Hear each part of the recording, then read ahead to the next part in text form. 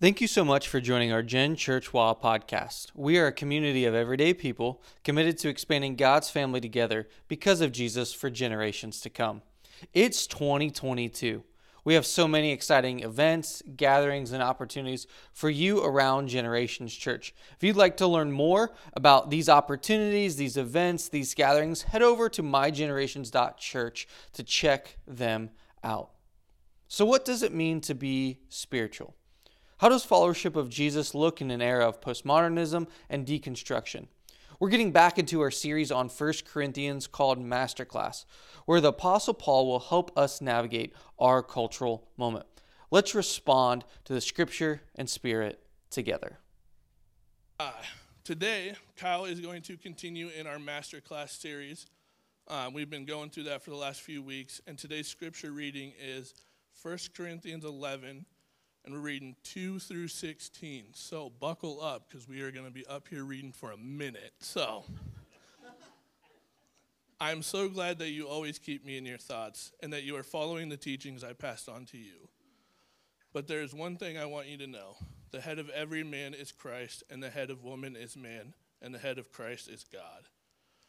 A man dishonors his head if he covers his head while praying or prophesying, but a woman dishonors her head if she prays or prophesies without a covering on her head. For this is the same as shaving her head. Yes, if she refuses to wear a head covering, she should cut off all her hair. But since it is shameful for a woman to have her hair cut or her head shaved, she should wear a covering. A man should not wear anything on his head when worshiping, for man is made in God's image and reflects God's glory, and women reflects man's glory. For the first man didn't come from woman, but the first woman came from man. And man was not made for women, but woman was made for man. For this reason, and because the angels are watching, a woman should wear a covering on her head to show she is under authority. But among the Lord's people, women are not independent of men, and men are not independent of women. For although the first woman came from man, every other man was born from a woman, and everything comes from God. Judge for yourselves, is it right for a woman to pray to God in public without covering her head? Isn't it obvious that it's disgraceful for a man to have long hair? And isn't long hair a woman's pride and joy? For it has been given to her as a covering. But if anyone wants to argue about this, I simply say that we have no other custom than this, and neither do God's other churches. Will you guys bow with me? God, we just thank you for our time here this morning, whether it's in person or online. Lord, we thank you for people like Vin and Tara to be a part of this family. Lord, we are thankful that you brought them to us. Lord, and we just ask right now that you just speak through Kyle, that you open up his heart and you open up our hearts to receive your message this morning, God. And we just thank you for the love that you have for us. In your name, amen. Welcome to Masterclass Week 15. Someone's keeping track. There we go. So this week, as Richard read, we're beginning a new section of Paul's letter to Corinthians. And he is transitioning from where they ingest and what they ingest into their bodies to the external reality when they gather together. And in this open section, he's talking about hair covering, like praying, prophesying. And if you're like me, sometimes when you read the Bible, especially in sections like this, you're like, okay, like what's going on? Like, this is weird. This is confusing. I'm not sure I understand. But thankfully, we get a journey through passages like this together. You don't have to come up with an answer all on your own, but we get to read and we get to decipher and we get to discuss the context together. Because in many ways, Paul has been providing examples for how the Corinthians, in their culture, in their context, can live out their faith in everyday life. And Paul is making this transition from kind of thinking about our Monday through Saturday to when the believers gather together, whether it's in homes, in our case, in this facility, as how we can interpret that, and then how we gather together as the church. And as they become what they are in Christ, corporately, they will be God's alternative to Corinth within Corinth. And in doing so, again, I'll say this, Paul writes one of the most difficult passages of Scripture in the whole Bible. It's mainly because Paul was trying to help the Corinthians live their faith in Corinth. He's writing to a specific people in a specific time in a specific place. And so if we simply take Paul's commendation to the Corinthians and say, well, this is how it should be for us, we neglect and misappropriate the principle that stems from the life, death, and resurrection of Jesus that Paul is applying in this situation. Even as we read the passage, Paul makes some statements that are applications for this church based on their situation that are not to be readily applied today. But we must retrace Paul's thinking so that we can understand the principle and then reapply his principle to our lives today. What I'm hoping to do during our time is to walk ourselves back, retrace those steps, find the principle, and then begin to reapply it to our lives today. This is one of kind of my hobby horses. I get on a soapbox every so often and talk about reading your Bible is really important. And not just important so that you can be a scholar, but so that you can learn to read the Bible in such a way that you understand the context, you can make some observations, you can discern a meaning, and then you can apply your faith in everyday ways, wherever, whenever you find yourself. And so as we read Paul's application here, we must retrace to that meaning. So previously on, in chapters 8 through 10 in the letter, Paul has been dealing with the issue of Christian liberty in light of both true knowledge, caring love for one's fellow believers, and concern for living and acting in ways which build up others in the church. That is, Christian freedom with respect to rules and regulations is not an absolute freedom.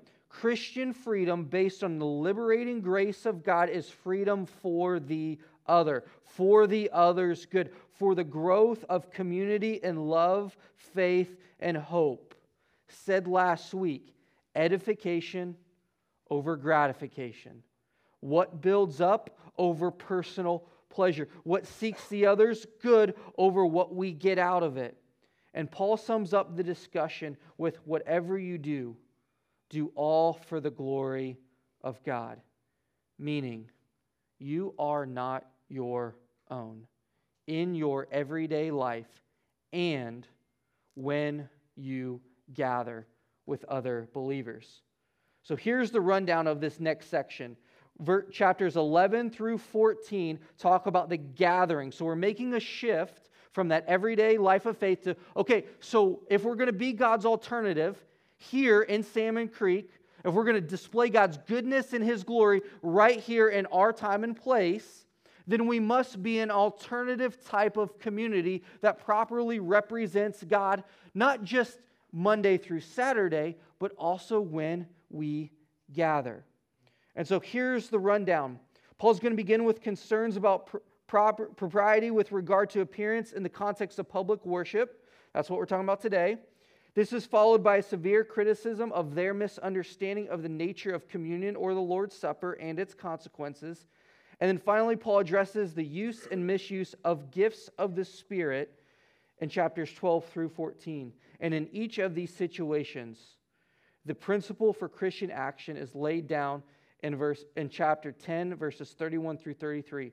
And that must be kept in mind. Whatever you do, when we get together, when we find ourselves together, we must do it with in mind of how are we displaying the image and the glory of God. And as N.T. Wright has argued, Paul being grasped by the gospel, being grasped by the good news of Jesus' love and grace means worshiping the true God and so reflecting this God by becoming a more complete human being.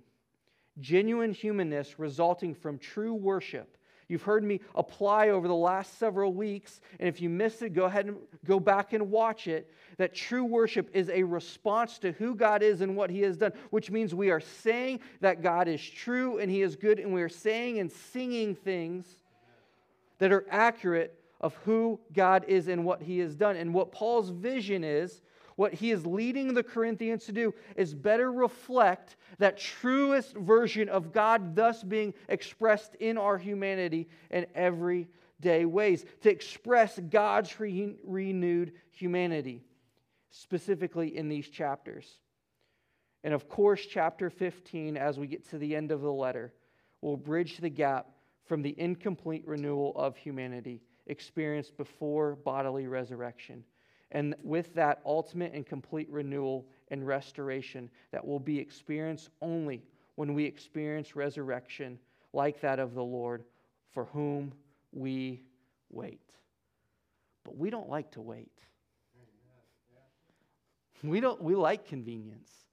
We like things to be hurried up. And this is the problem with the Corinthians. They were unwilling to wait. And so what they were saying is, they were taking the perspective of eternity, a new heaven and a new earth, being fully with God, with Jesus, with all renewed in humanity, where there's no tear, sickness, or pain, and saying, well, let's figure out how to rush that back into our gathering time. And rather than do it in appropriate ways, they were misappropriating it. They rushed to the end, meaning that they were disregarding a cultural norm. They were disregarding their context, where the life, death, and resurrection of Jesus needed to be applied so people could best understand who Jesus is and why He loves them and why they matter to God. And so what he's saying is, in terms of head coverings, and as he discusses this, what he's saying is, you can't just dismiss some cultural norms. There were some cultural norms in their day and age for having head coverings for women and no head coverings for men. And some scholars will argue that it's not a head covering he's talking about here, and we kind of get a glimpse of that in the passage. It's kind of difficult to completely understand. Is it something on top of the head? Is it hair? What's actually being referred to? Regardless of the issue and specific to the nature, is it hair or is it something on top of the head? What the Corinthians were essentially saying is, I'm not sure if my sex or my gender really matters. That I have the right to choose my appearance for what suits me, even if I have a seemingly good justification for doing so, such as freedom and equality in Christ. And Paul's point is that you're misapplying the truth of full equality and freedom in Christ and disregard how God has uniquely made them and the time and place which they lived. Let me say that again.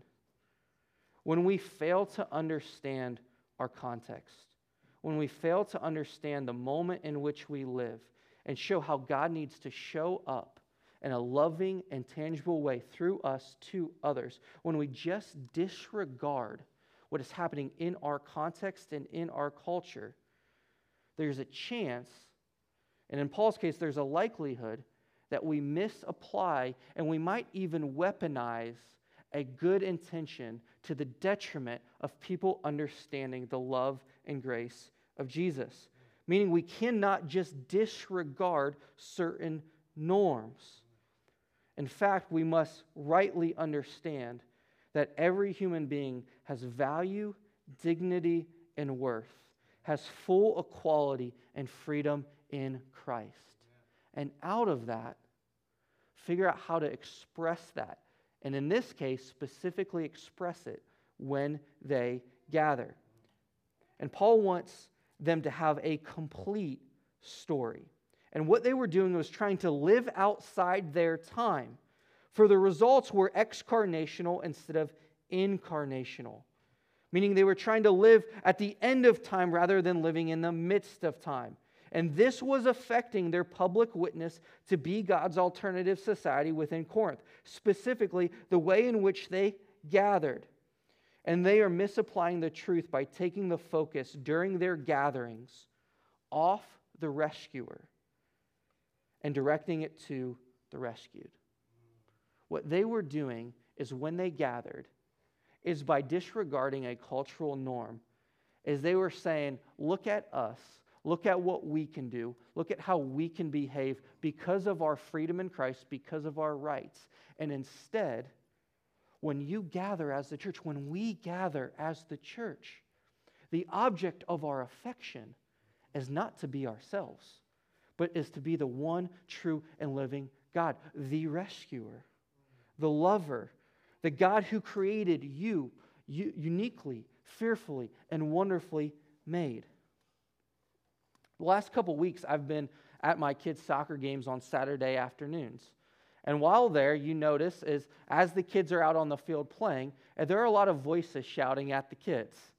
Kick, pass, run, score. And the coach is out there on the sideline trying to get the kids to do. But there's competing voices because you've got parents in the stands yelling, run, pass, kick, shoot. And the kids, there's moments in the game where you can see the kid get kind of paralyzed. Who do I listen to? Do I listen to my coach or to my parents? Because both have roles and responsibilities, and they're in real time trying to figure out, who do I listen to? God gives us parents to guide and exhort. And He also gives us coaches to guide, to help us learn fundamentals. And so you can see kids get paralyzed in fear. But in that setting, it's the coach that's supposed to be in charge. And another, the parent is in charge. And every day, we find ourselves in circumstances and situations where we have competing voices being yelled at us. And we have to decipher, who do we listen to? When is it appropriate to listen to a fellow brother and sister in Christ give us good godly encouragement? When is it appropriate to just truly take the Bible as truth, as a word, speaking into us and do exactly as it says? When do we need to listen and respond to the Spirit in this moment in a heated or contentious situation? And every day we hear all their voices, such as media, social media, past experiences, well-intended people, our own fears or failures or insecurities. And sometimes the loudest voice is often our own. And what Paul is doing is he's trying to help them reorder the voices in their life and understand the voices that they should be listening to when living out their new humanity. And Paul seems concerned to shift the problem from one of individual freedom to one of relational responsibility. And voice one that Paul wants them to understand that they have listened to, and it's good that they listen to it, is his own. And in a letter where he addresses all kinds of problems, he's like, hey, you're at least trying to listen to me. And I can applaud and I can appreciate you for that. In verse 2, he says, thank you for remembering my words. But here's the reality is Paul can't be with them every single time they gather. He's not with them now. And so they need a deeper and more profound voice. And so what he wants them to remember is not just his words, but the one who gave him the words to say. And that is the words of God, spoken to Paul, and in the Spirit he shares with them. And so as Paul kind of face palms their choice of applying his words or misapplying his words, he wants to have them understand the greater story. At a pivotal moment in Harry Potter and the Half-Blood Prince, Professor Dumbledore makes a poignant request. Severus, please. Up to this point, we do not know whether Severus Snape is a double agent for Dumbledore or for the murderous antagonist Voldemort. I said the name.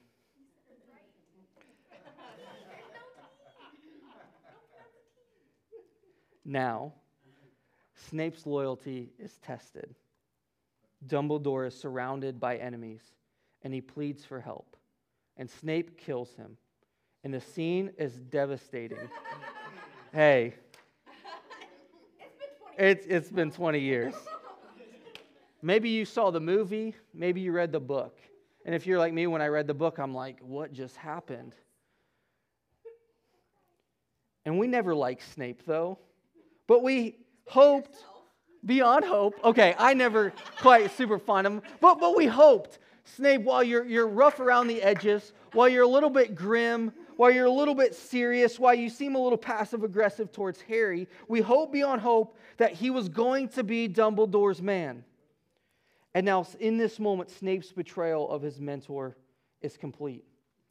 But it's not until the last Harry Potter book that we realize how wrong we were. When Harry extracts memories from Snape's dying mind and pours them into this magical pensive, where one can dive into another's past, we discover Snape's love for Harry's mother, Lily, was the guiding principle of his life. We see Snape's anguish as Lily is murdered by Voldemort, and how Snape henceforth commits himself to Dumbledore. Dumbledore tells Snape that he is dying from a slow-working and irreversible curse, and we hear Snape reluctantly pledge to kill him when the moment comes. And suddenly we see Dumbledore's plea and Snape's actions in a new light. When we know the beginning and the end of the story, the meaning of Severus, please, is reversed. See, to understand the Christian account of male and female, we must gaze into the pensive of the whole Bible. If we read texts only in light of our own presuppositions, they will make little sense. But if we dive into the panorama of salvation history, the biblical view of man and woman assumes new meaning. From creation to the fall, to the rescue that Jesus provides, to the hope of new creation. It provides a perspective on what it means to be fully human, precisely as you are in this moment. As with Snape, the key to understanding the Bible's view of men and women is a story of relentless love, of God's relentless love to you, to move on behalf of you. And it begins in the creation story, which is a story that Paul wants us to have complete view in mind. And so when we think about sex and gender, we instinctively, because we're a product of our own time and own place, we think of culture, biology, and the backdrop of human history.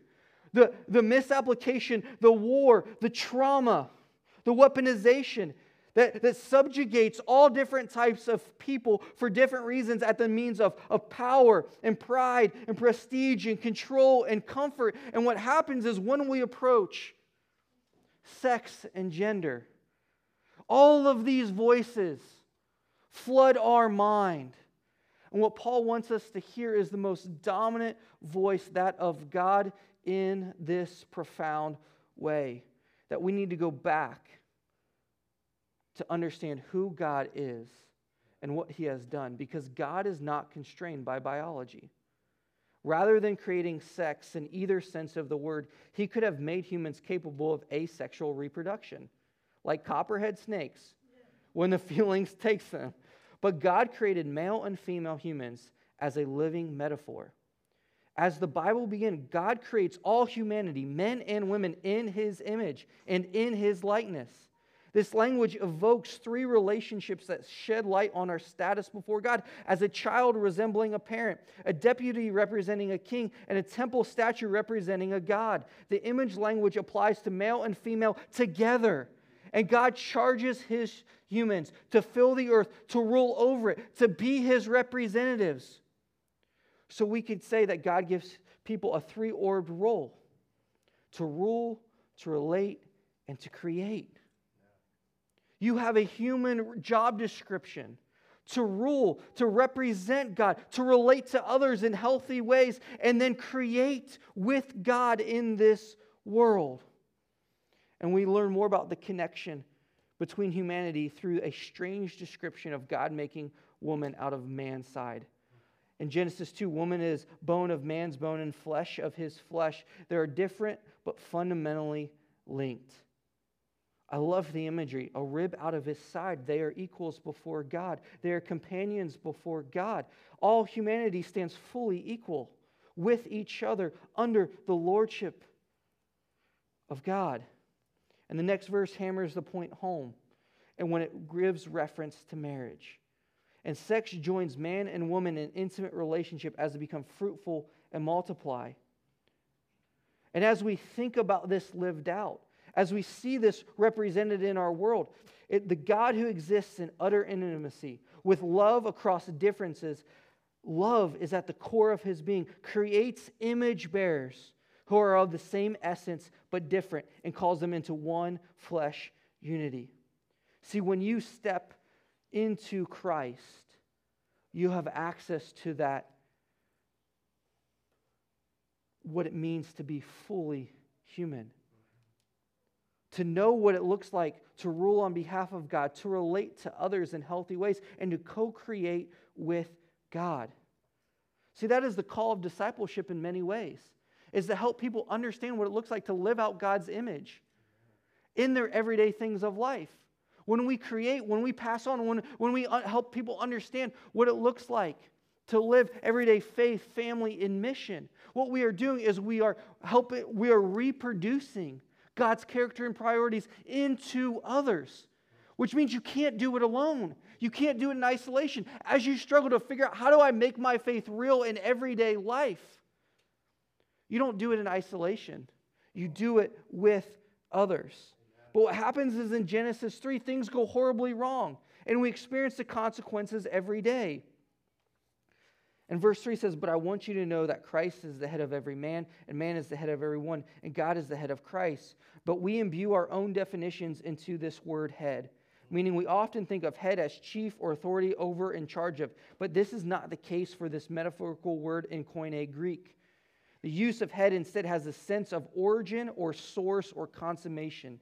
And this seems to be corroborated by the two explanation verses in 8 and 9. The only place where one of these relationships is to be picked up further in Paul's argument. It's a message of teamwork. It's a message of support. And there he explicitly states that man was the original source of woman. Thus, Paul's concern is not hierarchical. It's not an org chart. Who has authority over whom, but relational, where the unique relationships that are predicated on one's being the source of the other's existence. What is happening is here, as Paul is hearkening back to that creation story, meaning that the source of everything is God. The man would refer to Adam and the woman to Eve. Thus, the man is the source of the woman's life. But verse 12 makes this plain once again. This is only part of the story. In a much more significant way, all things, both man and woman, come from God. Amen. You exist because of a man and woman. But men and women exist because of God. Amen. And so the best translation from the data discussed above, it would seem best to translate 11:3. And I'm not attempting to change the translation here. I'm just trying to help provide some clarity. If I had to say it in my own words, it says, I want you to understand that Christ is the source of man's being in creation. That man is a source of woman's being in procreation, man and women together. And God is the source of Christ's being, incarnation. See, God sent Jesus on our behalf to help us understand what it's like to be truly human. And so when you pray and when you prophesy for the good of the church and for the community, we need men and women. We need all people. In this moment, what Paul is saying is the reason he's getting into the head covering issue is because there's this thing that says, well, maybe if men have the power, maybe we should all just kind of look and act and become more like men. Or in another scenario, maybe we need to all think, act, and look and become like women because maybe they have the power or the control or the authority. What Paul is saying here in this moment is when we gather, when people pray and when they prophesy, and prophesy is just speaking what God is, who He is on behalf of God. It's not foretelling, it's forthtelling what is true about God. What I am doing up here is a version of what we can understand as prophesy. But what I am saying in this moment is that we need men and women together to accurately communicate something about who God is and how He exists and how He moves within the world. And so it's not a hierarchy. It's not one is better than the other. It's of teamwork. It's of God has uniquely made you. And so stop trying to run and become something you're not. When men in this situation, when they were trying to remove head coverings or put on head coverings or manipulate the situation, all they're doing is trying to chase after an image that they thought they should be. And in reality, Paul is saying, stop chasing, stop running, be precisely who God has created you to be, because the church needs you. The cult community of faith needs you, all of you. Your stories, your backgrounds. That's why we try to do this family time, so that we can help each other understand that God has uniquely made you. And what we do when we try to change ourselves in unhealthy ways, again, we're to become like Christ. We're to see his character and priorities lived out in us, through us. But when we treat ourselves as plastic, when we treat ourselves as clay that we can make into our own image and hands, rather than be made into the image that God is creating in us, what we do is we actually slap God in the face and say, you didn't make me beautiful. You didn't make me wonderful. You didn't give me the gifts and the passions. I wish I was someone else. I appreciated Richard's question earlier, because it was kind of a little bit of a trick question. Almost asking, if you could change your name, what would you change it to? Here's the reality, is God knows you. He made you. He named you. He loves you. And we do ourselves a disservice when we try to co-create in our own lives something that's not us. And we do it in insidious ways that we seemingly label as good. Become who you are in Christ. Allow Christ's character and priorities of love and other-centeredness to come out into your life. And so don't shrug off how God has made you. Don't shrug off your past experiences. Don't shrug off the gender that you are. Don't just simply shrug off the sex that God made you. And in this moment, Paul is not talking about, there's a whole litany of issues that we could talk that are relevant to our culture today, and I don't have time to go into all of them. But what we do is, as I say this, hear from me. May we not just be willy-nilly to just disregard how God has made us. Maybe together, may we sit with each other and listen and learn and ask questions and see value in each other. Because the moment that we stop seeing value in each other, it's very tempting to stop seeing value in yourself.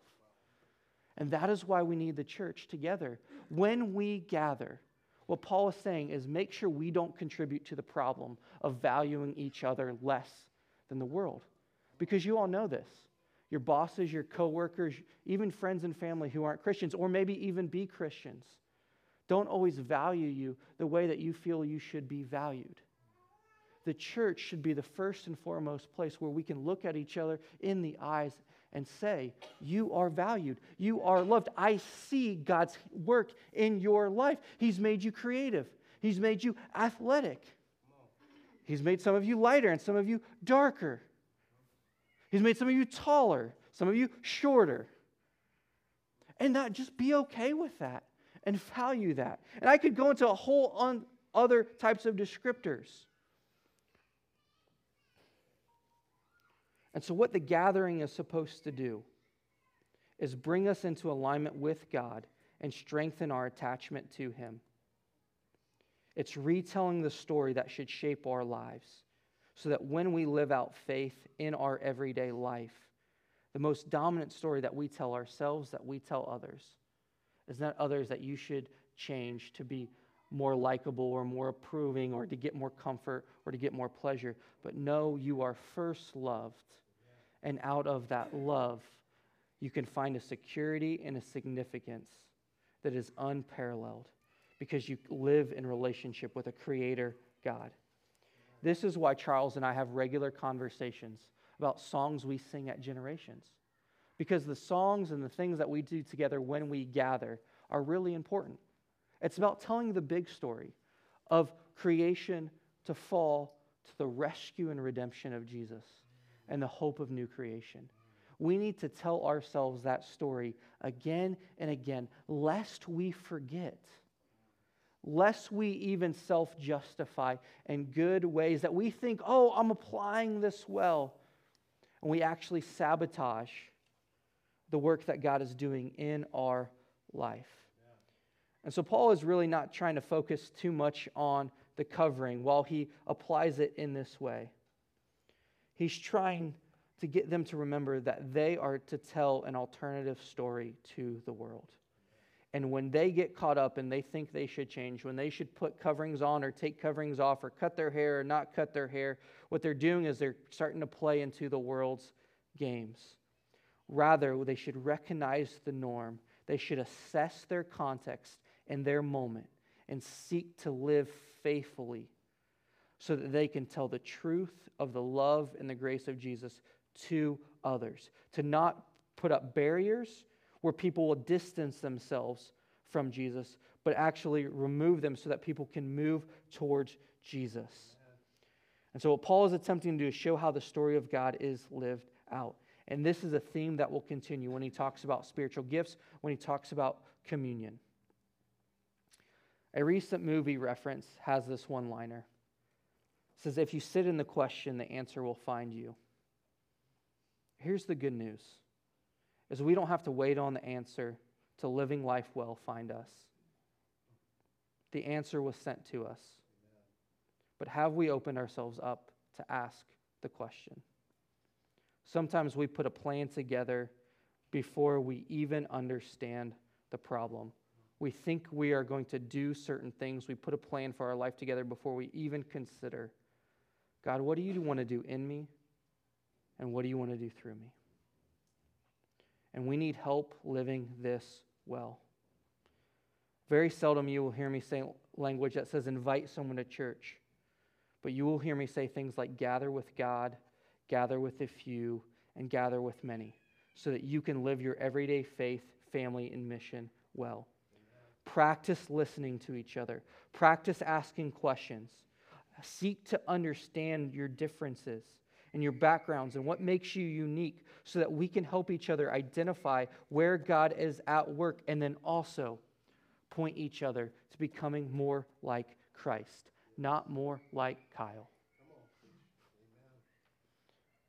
We do ourselves a disservice when we say, dress like a certain someone, be like a certain someone, laugh like a certain someone, tell jokes like a certain someone. No, be precisely you.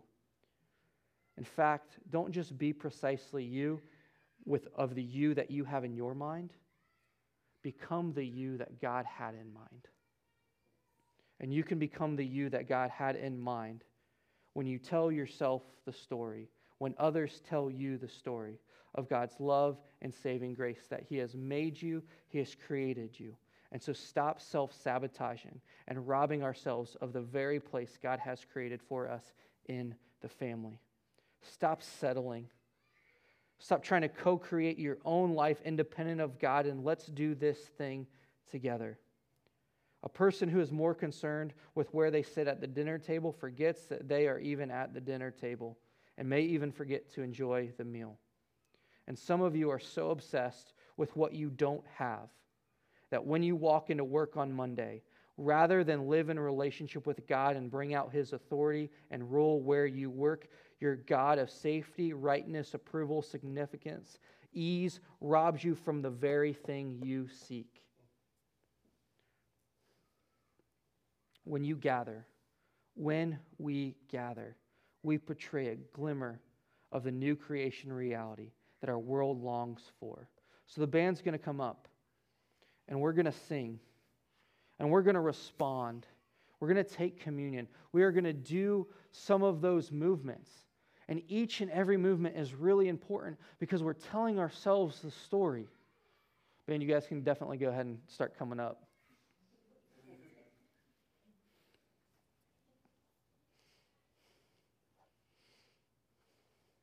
Because we have so many voices in our world and in our lives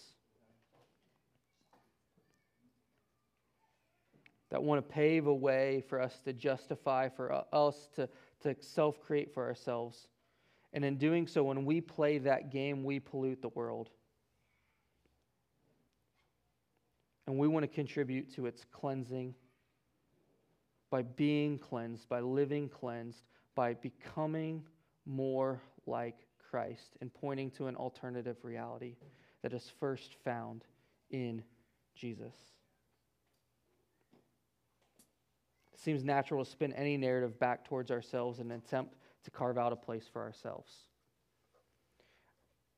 The gathering is a place where we can say each and every person is wanted, welcomed, and valued. Amen. And so that's what it starts, by bringing out different gifts, skills, and abilities, telling different stories to do that well together. So let me pray, and I'll invite you to stand and we'll sing together. God, you are good. You love us.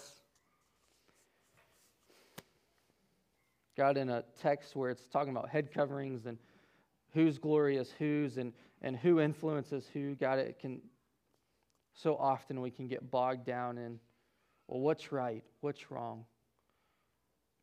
God, in this moment, I pray that people know that they should live and understand to do everything for your glory, and that they represent your glory to the world, to the people that they find themselves in relationship with, that they are loved and valued. And when we sing these songs, when we live out our faith, may we be people who point towards the beautiful and true story of Jesus stepping out of heaven, moving towards us, dying on the cross for us, and raising victoriously, so we might have the hope of a new reality, of a new life, of a new world. It's in Jesus' name I pray. Amen.